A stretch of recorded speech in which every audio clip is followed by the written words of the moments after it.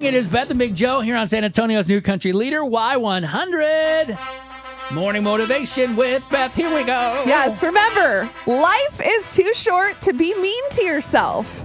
It's so easy to have negative self-talk. You look in the mirror, maybe you don't like something. Maybe it's your stomach or your arms, your legs, or your hair. I mean, it could be anything. Why are you looking at me with all those? Shut up. That's not what I'm doing. It can be tough to practice positive self-talk, but with enough practice, you can do it. I can do it.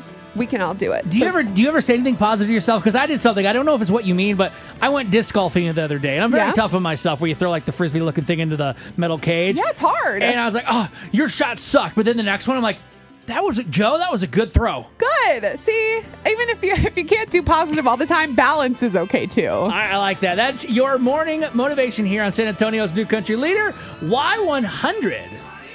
Yes. Second date update. You ready for this or what? I'm ready. It's coming up next. We're hoping to have some more positivity, but as you know, the dating world can be crazy. We'll find out what's been happening with Chad and Trinity next.